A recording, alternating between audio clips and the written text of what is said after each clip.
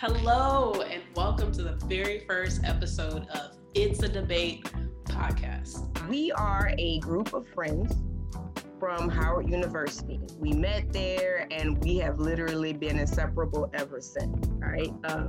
We often find ourselves discussing various different topics, so we decided to start a podcast. It's a Debate gives us the opportunity to discuss both sides of a topic. Here we don't always get a chance to choose the side that we defend, and sometimes we may end up arguing against our own opinion. Is it disrespectful to consider Howard University the Black Harvard University? I felt the same way. Why does white have to be the standard we have to live up to?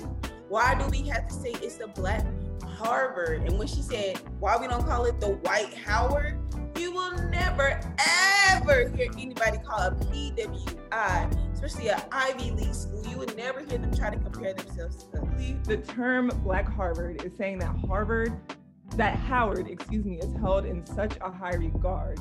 It holds the same notoriety and simply on the elite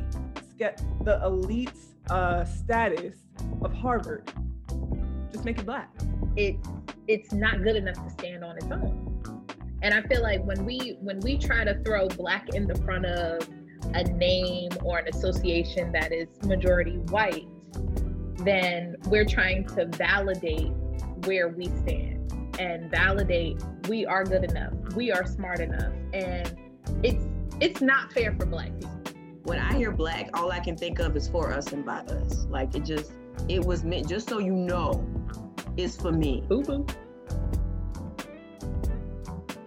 Should we be proud to be the Black Harvard? Is that what we're getting at?